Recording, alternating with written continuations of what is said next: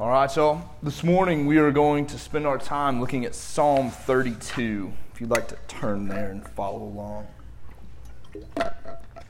So, whenever people tell stories, there's lots of different approaches that they take, right? One approach that I like to storytelling is, and it probably actually says something about who I am, but I really like whenever they give you a peek at the end, right? Kind of like you're reading the last page of a book. I like whenever the person telling the story kind of gives you a little peek behind the curtain, like, hey, this is where we're going, and then goes back to the beginning, be like, okay, and this is how we got here. As I look at Psalm 32, I think that's kind of what's going on. Because Psalm 32 begins with David saying, hey, this is who is blessed. It's like he gives us a look at the end result, but then it's almost like he works backwards and takes us back through this journey that he has been on and gives us kind of like snapshots along the way.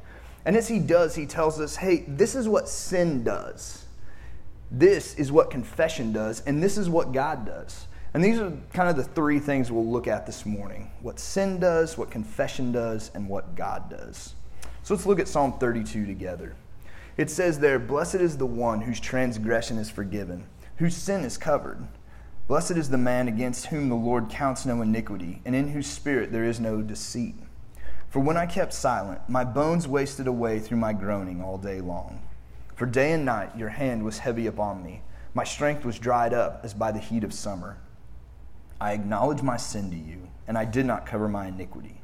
I said, I will confess my transgression to the Lord, and you forgave the iniquity of my sin. Therefore, let everyone who is godly offer prayer to you at a time when you may be found. Surely in the rush of great waters they shall not reach him. You are a hiding place for me. You preserve me from trouble. You surround me with shouts of deliverance. I will instruct you and teach you in the way you should go. I will counsel you with my eye upon you. Be not like the horse or a mule without understanding, which must be curbed with bit and bridle, or it will not stay near you. Many are the sorrows of the wicked, but steadfast love surrounds the one who trusts in the Lord. Be glad in the Lord and rejoice, O righteous, and shout for joy, all you upright in heart. Church, these are the words of God from the mouth of God. He has given them to us because he loves us, and these words are true. Did any of y'all ever have to endure the show and the Brady Bunch? If you did, then you'll know why I will say endure. And some of you are probably like, I like that show. But I haven't seen it for years. But man, I remember years and years ago, I watched this episode that's kind of stuck with me for some reason. And it all centers around the middle brother, Peter. Peter has this big camping trip he's supposed to be going on later that weekend. But one day during the week, him and his brothers and sisters are playing ball in the house, and they knock over and break their mom's favorite vase. But instead of just owning up, it's like, hey, sorry, they decide that they'll try to cover it up and just kind of glue it back together. Well, that night, because he's A-plus dad, the dad brings home flowers, gives them to the mom. She puts them in her favorite vase. She puts water in the vase. She sets them on the table. Because it's the Brady Bunch, they all sit around the table like they're supposed to, and they're having dinner. And all of a sudden, it springs a leak. And so one of them's like, and plugs the hole and keeps eating nonchalantly. Well, pretty soon it springs another leak. So another kid plugs the hole and just keeps eating. Well, pretty soon all the kids have their hands on the vase, and yet water is still coming out. And naturally, the mom's finally like, oh my gosh, my vase, what happened? Well, the siblings, because Peter has this big trip and they actually like one another because it's the Brady Bunch, they all try to kind of cover for Peter, right? But throughout the episode, you can see, based on his body language and like the words he says, like his guilt is eating him up inside. Now look, I understand, once again, I understand it's the Brady Bunch. But what Peter is experiencing in that is actually kind of a reflection of what we see here in Psalm 32. As this psalm opens, David declares, hey, this is who is blessed. It's the one whose transgression is forgiven, whose sin is covered. It's the one against whom the Lord counts no iniquity. Notice in these first two verses, David has used three different words to describe what you and I might just say, oh yeah, that's sin. He uses the word transgression, which means rebellion. He uses sin, which means to just miss the mark that has been set out. And he uses the word iniquity, meaning to be twisted or crooked. we might wonder, why did David use all these terms? It's like, oh, well, this is like a song or maybe a poem, so maybe he did it because it rhymed in the original language or had the right amount of syllables or something like that. Maybe he's a super smart guy and wants to show off. I don't know. But maybe more important than asking why would he use these words, like is it for one of these reasons, is what was David thinking about during this time? What was he reflecting on as he wrote this psalm? While we can't know for sure, most scholars think that he's actually reflecting back on a time in his life that's recorded in 2 Samuel 11 and 12, the story of David and Bathsheba. In this time in David's life, his army had gone out to battle, but David had stayed home. And it says one day he's in his palace, and he looks out, and he sees a woman bathing on a roof. And David calls for her, but he does so knowing something about her. That woman's another man's wife. That's the wife of Uriah. That's a man that, the Bible spoke well of. Uriah was David's friend. Uriah was a man out doing battle on David's behalf.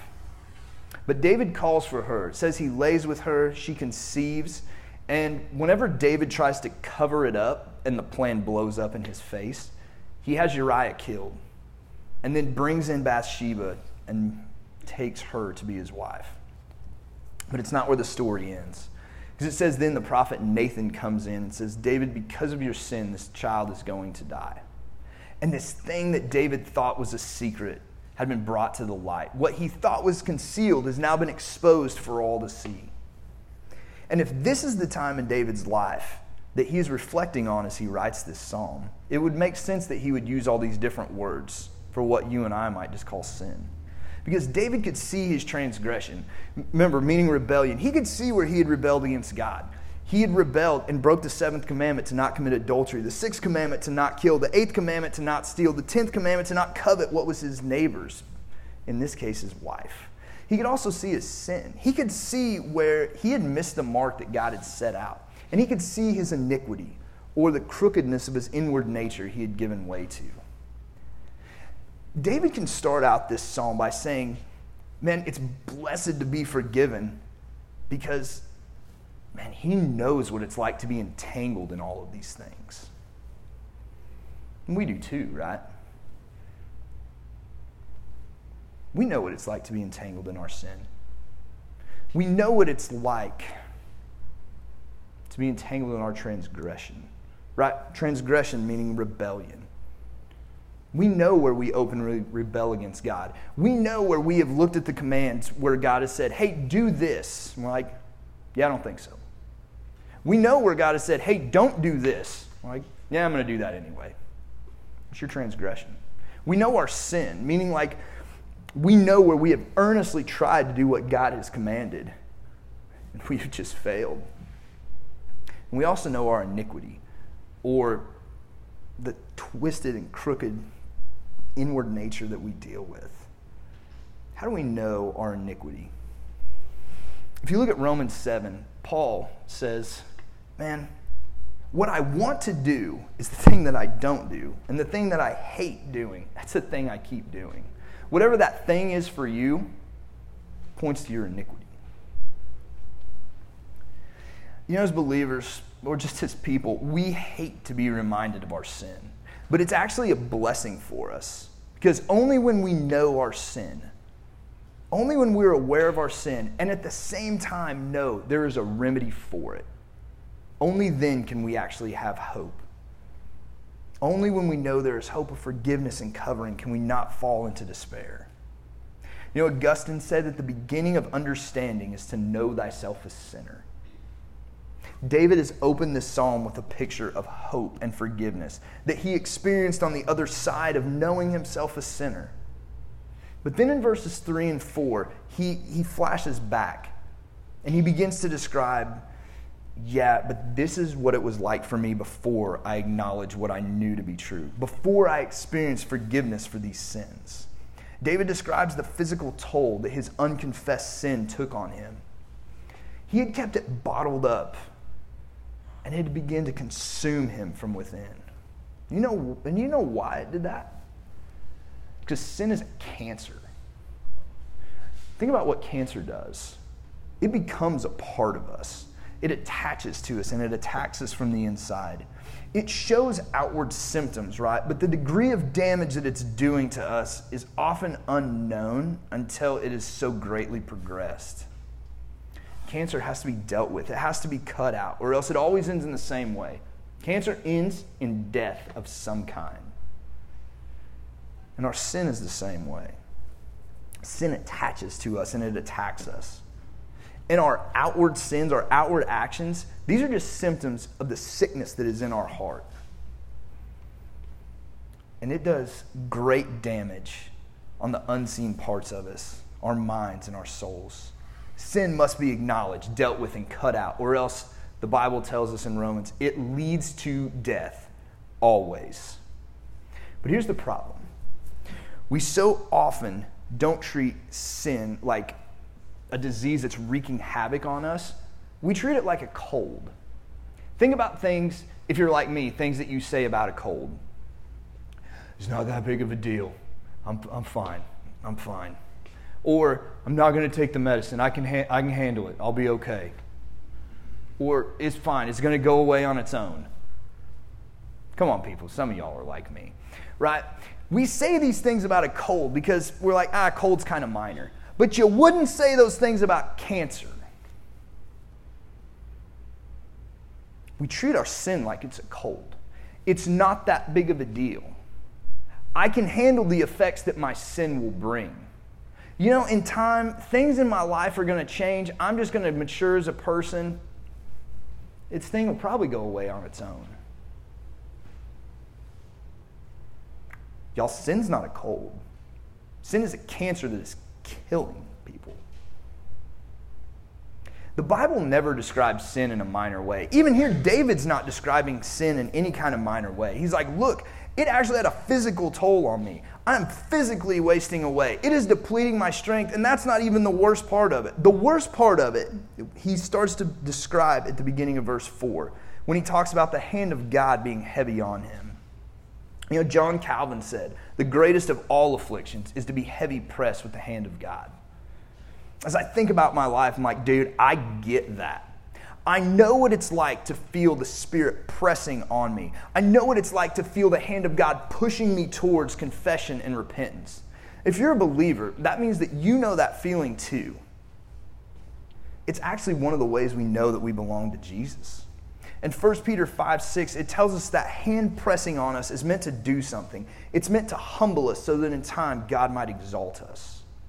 As you feel that hand pressing on you, you might know that God is intending to do something. You might know that He is intending to push you on towards confession and repentance and change. But do you let God's hand do that work? Or as you feel God pressing on you, do you begin to try and press back? You know, in those months of David's life, he knew what the hand of God was doing. And remember, this was not like a few days that David was going through this. It's enough time for him to commit adultery, for this pregnancy to come to term, and for the prophet to come to him. So for months, David is feeling this hand of God on him. And all that time, he was resisting the prodding of the Spirit. And we might even wonder, like, man, how could a dude who the Bible describes as a man after God's own heart, how could he resist God's hand like that? Christian, let's set that aside and not ask, how could David do that? Let's be like, how can I do that?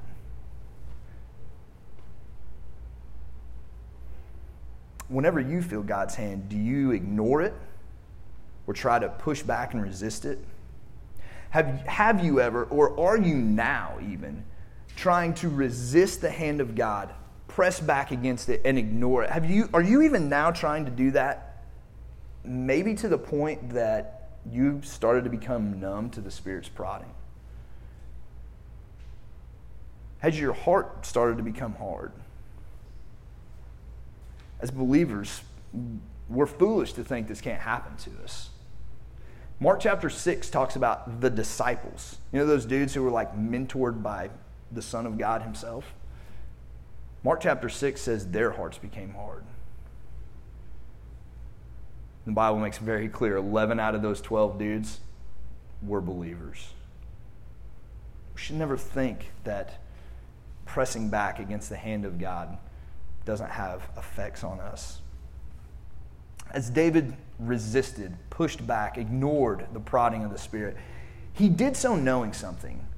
Sin always ends bad. He had the whole history of his people. He even had the example of King Saul, who was right before him. It's like, oh yeah, sin always is destructive. And we're no different. We have countless examples of seeing this is what sin does. But you know what we have that David didn't? We have the picture of the cross. What does sin ultimately lead to? It leads to the Son of God taking on flesh, becoming like us, being tortured and ridiculed, having the full wrath of God poured out on him, enduring death in the cross. This is what sin ultimately leads to. We have even more of a picture than what David did of this is where sin leads. Sin has emotional, physical, relational, and spiritual effects. 2 Samuel, Psalm 32. Just look at this episode in the life of David. All of these effects were present. And they're present in your life and mine as well. Because this is what sin does. So David has shown us this is what sin does to a person. But in verse 5, then, he begins to move off of that. And he says, but this is what confession does. So I mentioned that Brady Bunch episode earlier. It said you could really see the toll that this unconfessed sin was taking on Peter. What did he need to do? He just needed to confess to his parents, right? And here's the thing. His parents already knew. They figured out who it was mainly because all the other kids but him confessed. So if you're ever going to do this as siblings, just everybody own it, all right? Take the punishment together or rat out the one who did it. Or not. So his parents had figured out Peter's the one that broke the vase. And at the end, here's what happens. As the day for his big camping trip has arrived, he has his bag packed, his sleeping bag under his arm. His parents are telling him goodbye as all his other siblings are doing chores for their punishment. Peter starts to walk towards the car. He turns around. He's like, I can't go, in his whiny voice. He's like, I can't go. Why not? Because he's the one that broke the vase. And in that moment, the relief that he felt, and man, it could be seen on his face, right? His body language changed. And I understand he's an actor, but he did good. Whiny voice and all, he did good. Peter even owned up to, I'm the one that did it. Knowing this, I'm not getting off scot-free. There are going to be repercussions. I'm still going to be punished for what I had done. But the relief that came as he unburdened himself from that weight, from that guilt and that shame, it made it all worth it. Whenever David sinned with Bathsheba, even though no one else, or maybe very few other people would have known, somebody always knew. God always knew. His hand had been heavy on him, calling him to confess and repent. And whenever that confession came for David, look how he describes it in verse 5. It paints this picture that David's confession was complete, it's total, it's unreserved. He even uses the same 3 words he used in the beginning: sin, iniquity, and transgression. What we see is David owned all of his sin. He didn't try to minimize it. He didn't try to explain it away. He didn't try to shift the blame off onto someone else. He made no excuse no, this is all me. This is my sin, my transgression, and my iniquity. He is saying, God, look, I acknowledge that what you say about me is true. I'm actually not as bad as I think I am. I am far, far worse. Christian, is that how you confess your sin? Do you always own your sin as your own? Do you ever try to minimize it? To make excuses for it? Do you ever try to shift some of that off? It's well, so-and-so did this. That's why, that's why I did it. Sin that excuses are made for, sin that you try to minimize, sin that you try to shift off onto other people. That's sin that's not truly confessed. If it's not truly confessed, that means that you haven't truly repented of it. Which means that in your heart, Don't do that. That means that in your heart, that sin on your side has not truly been dealt with. That it has not been uprooted. That you are not actually trying to put it to death. In your confession, do you acknowledge that apart from Jesus, you really are as broken and helpless and hopeless as the Bible says that you are? As you confess, do you confess the darkest parts of who you are? Do you confess the things you don't want anyone else to know? Do you confess the things that bring you the most guilt and shame? Do you name the things that you don't even want to think about? Do you get back in the recesses of your heart and soul and say, yeah, that's me. Those are the things that I've done. This is the truth about who I am. Man, confession like that can be terrifying. But you know what? Confession like that, though it is scary, is worth it. Because it brings relief. It brings freedom. It brings unhindered relationship with God. This is what the language David uses here is meant to convey to us. As he talks about being forgiven, it's actually supposed to draw us to imagery that for most of us it probably doesn't. But it's supposed to give us the imagery of having a burden removed and carried away. For the original audience, for Old Testament believers, it would actually draw them to a very specific day in their year where the priest would symbolically take the sins of the people, lay it on the head of what was called the scapegoat, and then that goat would be led away from the presence of the people, never to be seen again. This is the imagery that we are supposed to get as we read this. As David uses the word covered, it's to remind us that our sin has been concealed. Not in some shady, like sneak it out the back door while nobody's looking kind of way, but in a covered, out of sight, never to be seen or remembered by God again kind of way. And this forgiving or covering, it's not on account of anything that for David, it wasn't on account of anything he did. It's not because he confessed using like the right formula. It's not because like he just felt super bad about it, right? Like that's not why.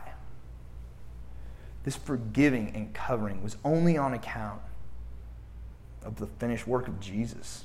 In his day, yet to be completed. That's the blood of Jesus is what would cover those sins for him. And this forgiving or covering is offered to us as well. And the blood of Jesus, this finished work, is the only reason that we can experience that. This forgiveness that God offers to us, it's not cheap. It cost the Son of God greatly. This forgiveness is not cheap, but for us it is free, and it is freeing. David has told us sin leads to destruction, which brings the hand of God to move us to confession and repentance, and this leads to forgiveness and freedom, which leads us to joy in God as we realize what He does. God not only forgives us, He leads us to joy in Him. You know, only when you're in Christ can you have true joy. We hear people use the word joy that aren't Christians, but you know they're using the wrong word. Most of the time they should use the word happy. Because true joy is only experienced and can only be found in Christ. Unbelievers can experience happiness. But man, happiness is frail and fleeting, and it's easily taken away. True joy can only be found when we turn in repentance to God. But in this psalm, David warns us of something. You need to turn to God while He may be found. He is saying, look, don't presume on the patience of God. Just because God is slow to anger, it doesn't mean that you'll know when His patience comes to an end. It's always dangerous to presume that something will always be there. We're warned not to delay. Because David says, there will come a day, and he calls it the rush of great waters. That phrase makes me think about the story of Noah, right? Like in the time of Noah, as he is building the ark, this would be the time when God was near, right? When the people could call on Him. But in that time, the people didn't turn. Instead, they waited till the door on the ark was shut. And there was quite literally a rush of great waters for them. But in that time, it was too late. But Noah wasn't reached by those rushing waters because he had turned to and been obedient to God's instruction. That's something else David tells us in this psalm. Verses 8 and 9, he tells us, look, be obedient to God's instruction. Because God instructs, he teaches, he counsels. How does he do that? For us, it's primarily through his word. Shorter catechism, what do the scriptures principally teach? What man is to believe about God, what duty God requires of us. If this is what God is teaching us in his word, and we need to be reading it and studying it, praying it, believing it, and placing ourselves under the preaching and teaching of it. And as God instructs us, David tells us, hey, don't be like these animals. Don't be like a horse or a mule. So it might surprise you all. I'm not much of a horse rider. I know I look the part, but it's not true. So as I had read this and heard teaching on this before, I'd always assumed something. I'd always assumed it's oh yeah, he's talking about their stubbornness. But there's a guy named Warren Wiersbe, and he said he's like, I want you to think there might be something more going on in this verse. There might be a reason David uses these two different animals. He says, think about a horse. What does a horse often want to do? It wants to run ahead. It wants to bolt forward. It wants you to just let it go. But what about a mule? You're not struggling with the same thing. It's stubborn, right? It is slow and lags behind. And for these very different reasons, a bit and bridle are needed for both. And I think it's why David uses both. It's I see myself in both of these. Because David, think about the story of him and Bathsheba, he was quick to bolt ahead into his sin, like the horse. But man, he was slow and stubborn to confess and repent of what he had done. And this doesn't just describe David, man. This describes me. I'll confess to you, I am quick to run into my sin. So often I am slow to confess, even to own, yeah, I did it. I'll be slow to confess and to repent, meaning to actually turn from it. Does that resonate with you? Do you often find that you will rush into your sin but be slow to confess, repent, and turn from it? David knew firsthand, look, I can tell you about the pain and the sorrow that comes from this. So he encourages us, man, don't make the mistake that I did. Instead, follow the instruction of God. Christian, why do we follow God's instruction? We do so because of, one, who he is. He's the God of all universe. And two, because of what he has done for us.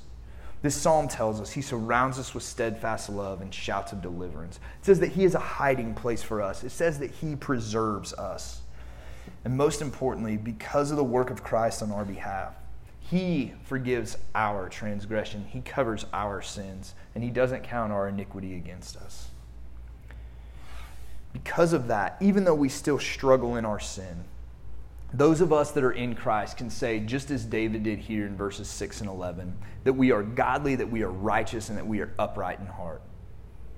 If you are in Christ, you are positionally these things. Meaning, as God looks at you, he does not just see you covered in sin. Instead, he sees you covered in the perfection of Jesus. And so, positionally, you are upright in heart. You are godly and you are righteous. Though we are not yet practically these things. But we do have hope. The hope that the Spirit is at work in us, making us into these things that we are already declared to be. We lean into that hope promised in Philippians 1:6 that the Spirit will one day complete this. Where in glory, for all eternity, we will get to celebrate with one another, with David and with all the saints of all time, what God has done for us and what he is doing even now in us. So what should all of this lead us to? It should lead us to rejoicing in the Lord. Because if you're a believer, you have what every soul ever created is made for and deeply longs for.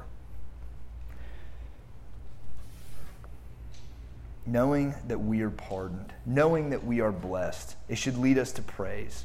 Charles Spurgeon said this. He said, "Pardoning mercy is of all things in the world to be most prized, for it is the only sure way to joy."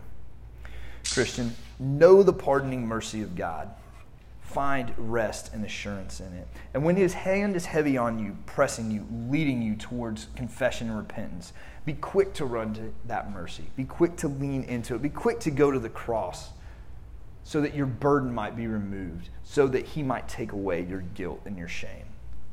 And if you're not a believer, the invitation for you is open to come to Jesus. He will cover your sin. He will remove your burden. He will take your guilt and your shame. He will give you joy. He will give you a reason to be glad and rejoice. And most importantly, he will wrap you in his righteousness. For all of us, let us hear the invitation from God in this psalm to not live in darkness and silence, to not bottle up our sin and let it eat away at us. Let us not waste away, but instead hear the call to live in the light, to join in the joyous songs of the saints, and to be renewed and replenished by our Savior who loves us and has covered all of our sin. Let's pray together. God, we love you. We thank you for the psalm, and we thank you for your word. We thank you for your servant David. We thank you that your Spirit led him to write in a way that was so honest, that would tell us, like, this is what your sin will cause. But to not leave us there, to remind us, man, that there is forgiveness in you. That your love is steadfast despite the fact that, man, we are wavering and sinful. God, make us people who respond quickly. As your hand is heavy on us, God, let it truly lead us to repentance. Teach us not to resist or ignore you. Pray that you would keep that promise that you have made, that you will make us more and more like Jesus, and that one day in glory that work will be complete. Give us eyes to look forward to that. Remind us of the hope that we have in Jesus. We ask you would do these things for our good, and most importantly, for your glory. We ask all these things in Christ's name. Amen. Let's stand and sing our closing song.